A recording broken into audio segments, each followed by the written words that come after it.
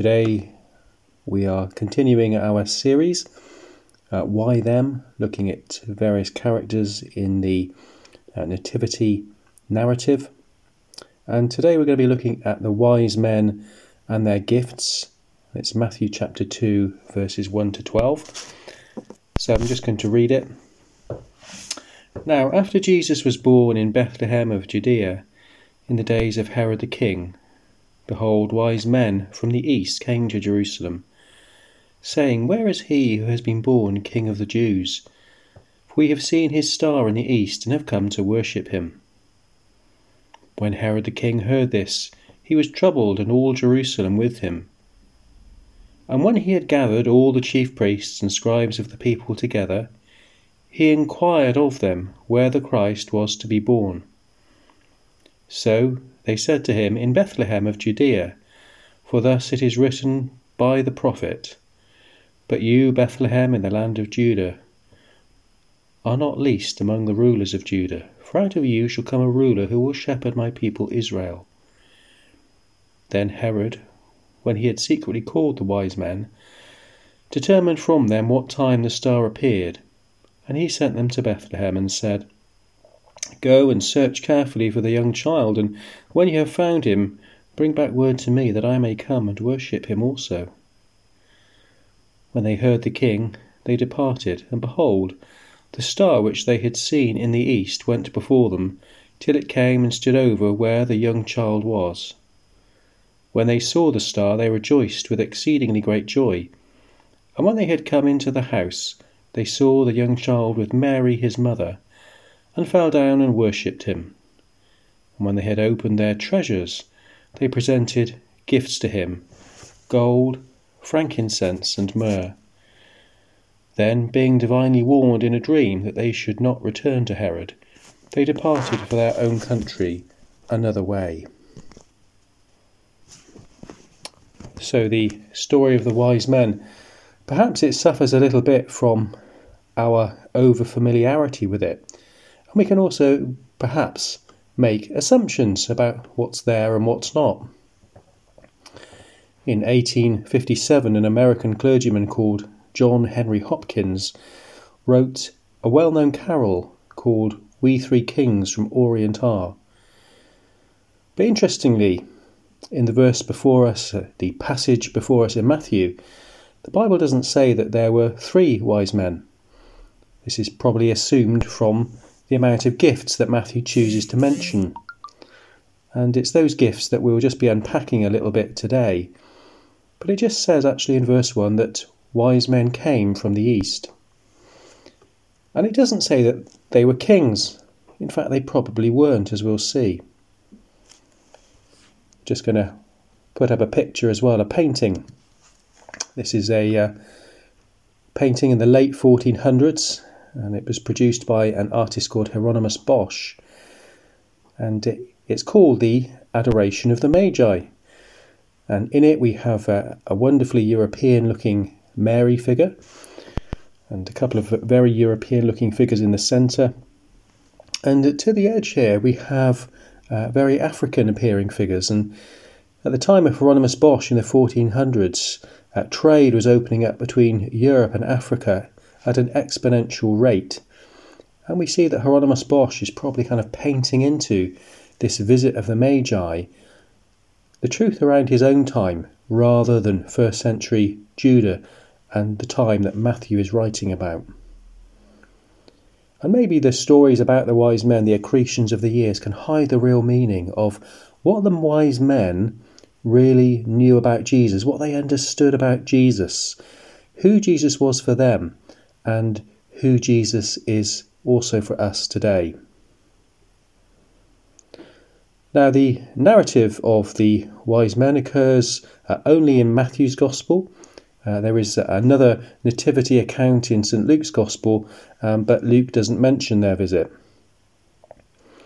And the word magi, it's an untranslated Greek word representing a subclass of Persian priests. So these were noblemen, and they were gifted in many areas, astronomy and astrology. And this may explain why they were looking at the stars, how God used the stars to get their attention and draw them to Jesus. And they knew something about Jesus. They'd had some kind of revelation from God. And this is really revealed in the significance of the gifts that they give to Jesus that Matthew chooses to mention.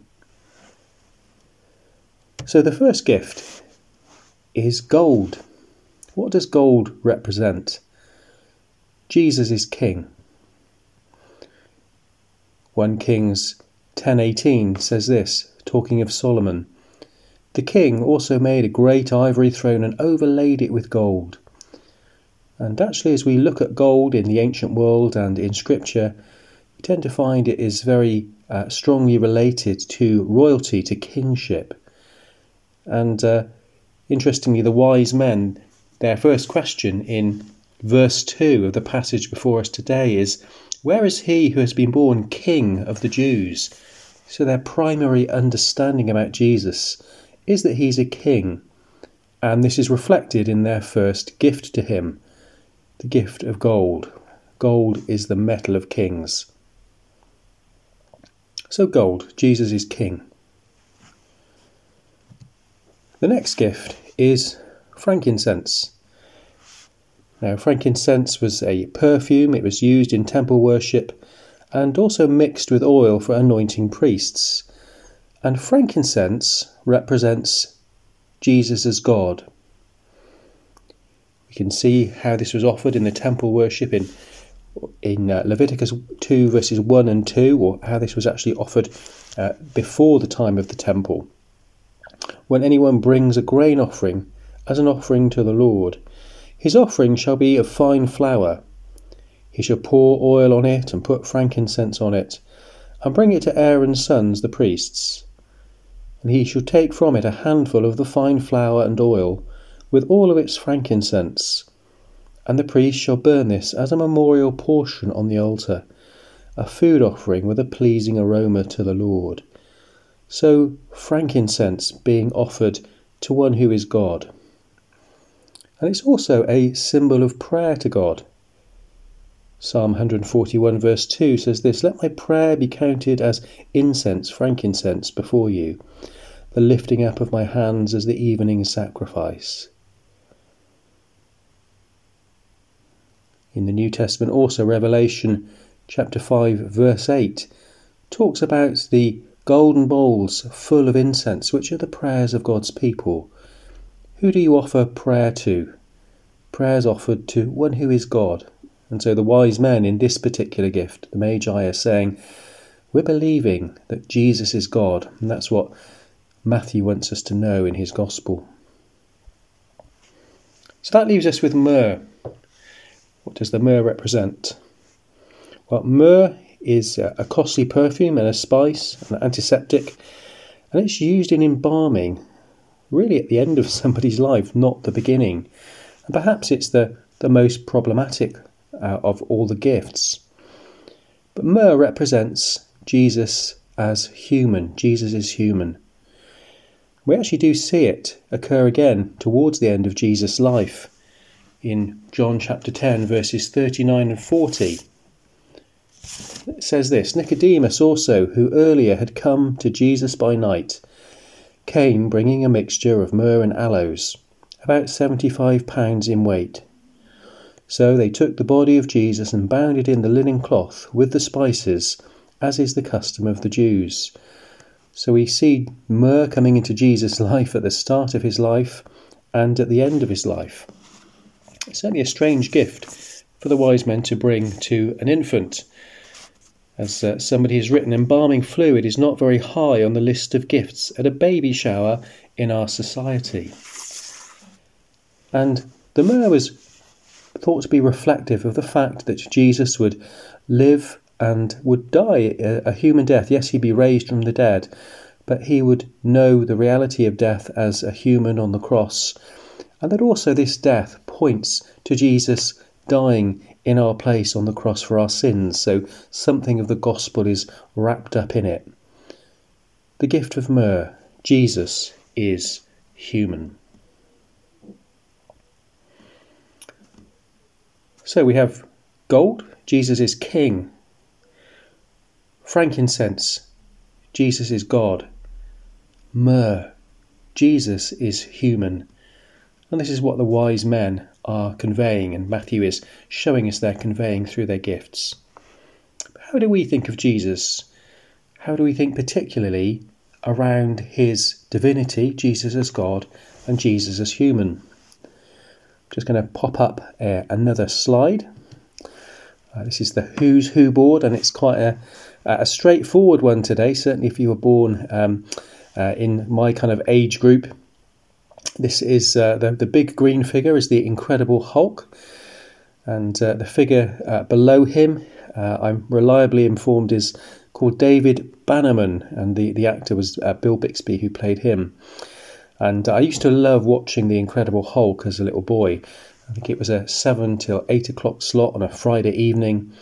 And the whole purpose of it really was that Bill Bixby, he'd had some kind of accident with radiation in his past, and it meant that when he got angry, he would morph and turn into the Incredible Hulk. And he'd do it usually sort of 2 times in a programme.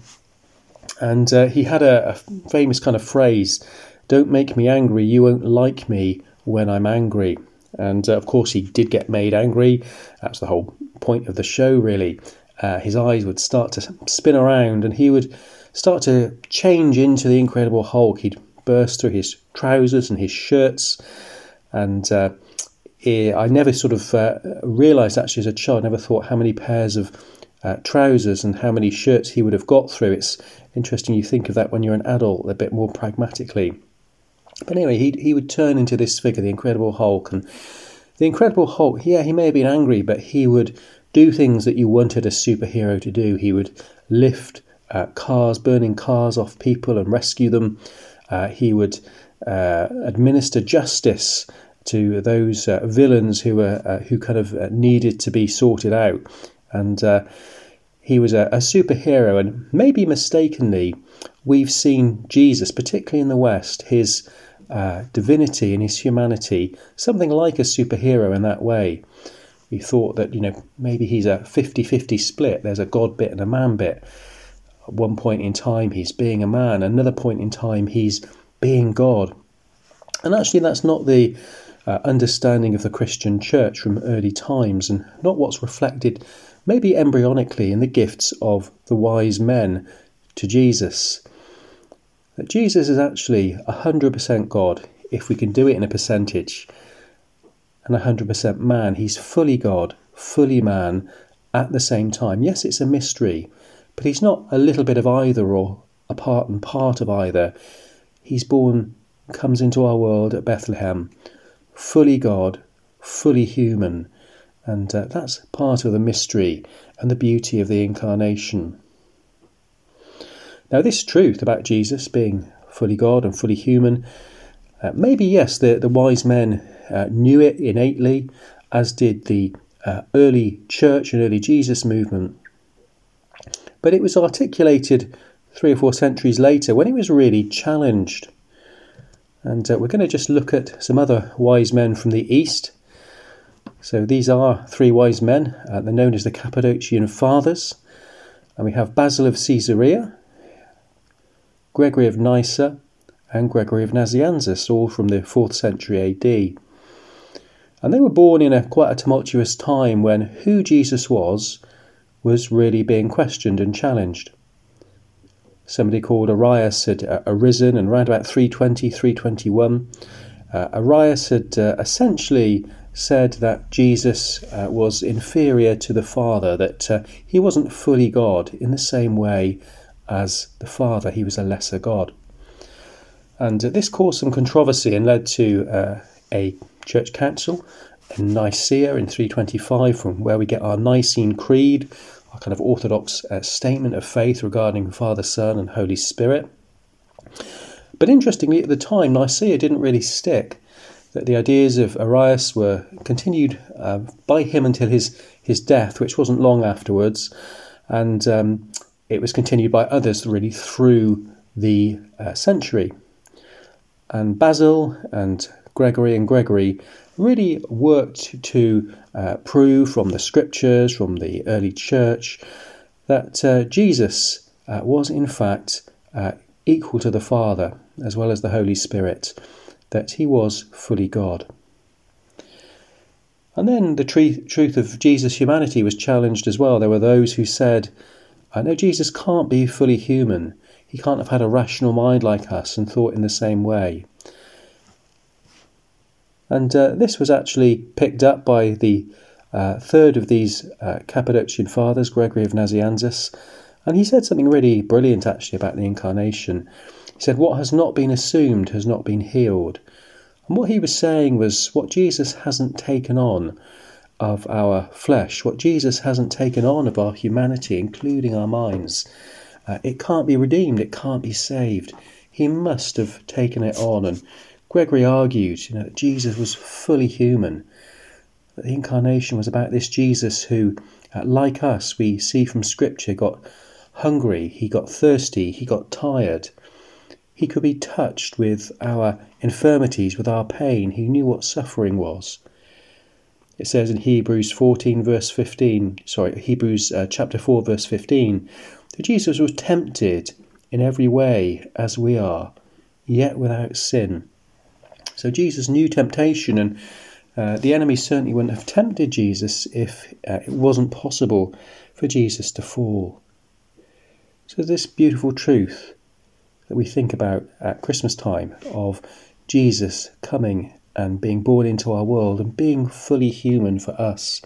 And the word incarnation, it is a mystery, but it's a Latin, there are two Latin roots to it. And the first one is in, meaning in, and the second one is caro, meaning flesh. In flesh, Jesus, God in flesh. What a beautiful truth.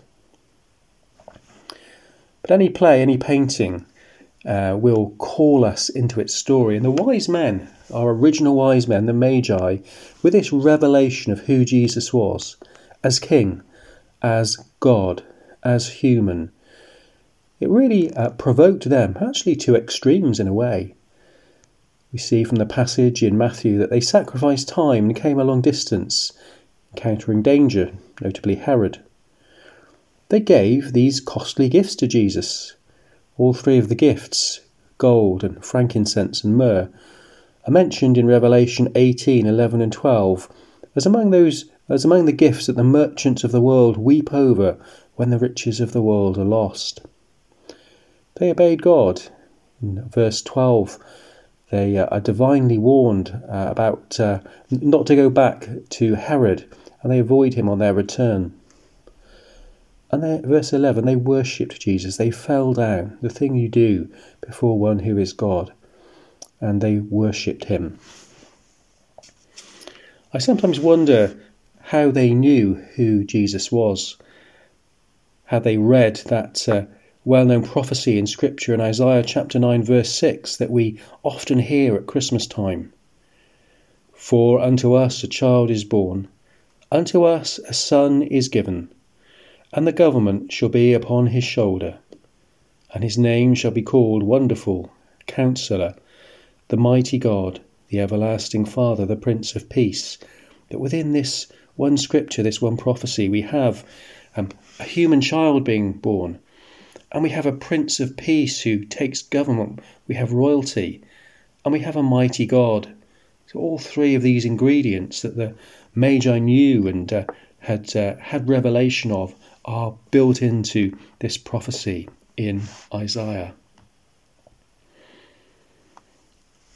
And what about us? The Magi committed and they sacrificed a lot to come to Jesus. Maybe this morning, particularly if you don't know Jesus, maybe he's inviting you to come to him as King and as Lord in a world where there are so many leaders, there are so many kings and lords across the world. Maybe Jesus is inviting you to make him the Lord of your life, the true Lord, the true King in whom you can trust and with whom you can trust your life. Perhaps he's inviting you as God and saying, come into this eternal story with me, the God who dies on a cross for your sins, that you can be forgiven, that you can come into an abundance of life. The God who knows everything about you as God, and the God who also comes as Jesus, the God who comes in as a human and who is also fully human and who knows about your pain, who knows about your joy, who knows what it is to be human, and who invites you into this deep friendship with him. So if you don't know Jesus today, invite him into your life. Seek him as the wise men sought him. It will be something that you won't regret. It will be the best decision that you make. And maybe this Christmas, yes, we can meditate on the truth of the incarnation and many people who kind of make up the nativity story, Mary and Joseph, the shepherds, the Magi, and yes, maybe even raise a glass to those Cappadocian fathers. But if you don't know him, don't wait. Come to Jesus today. You won't regret it. Okay, hope you all have a good week, and we'll see you soon. God bless.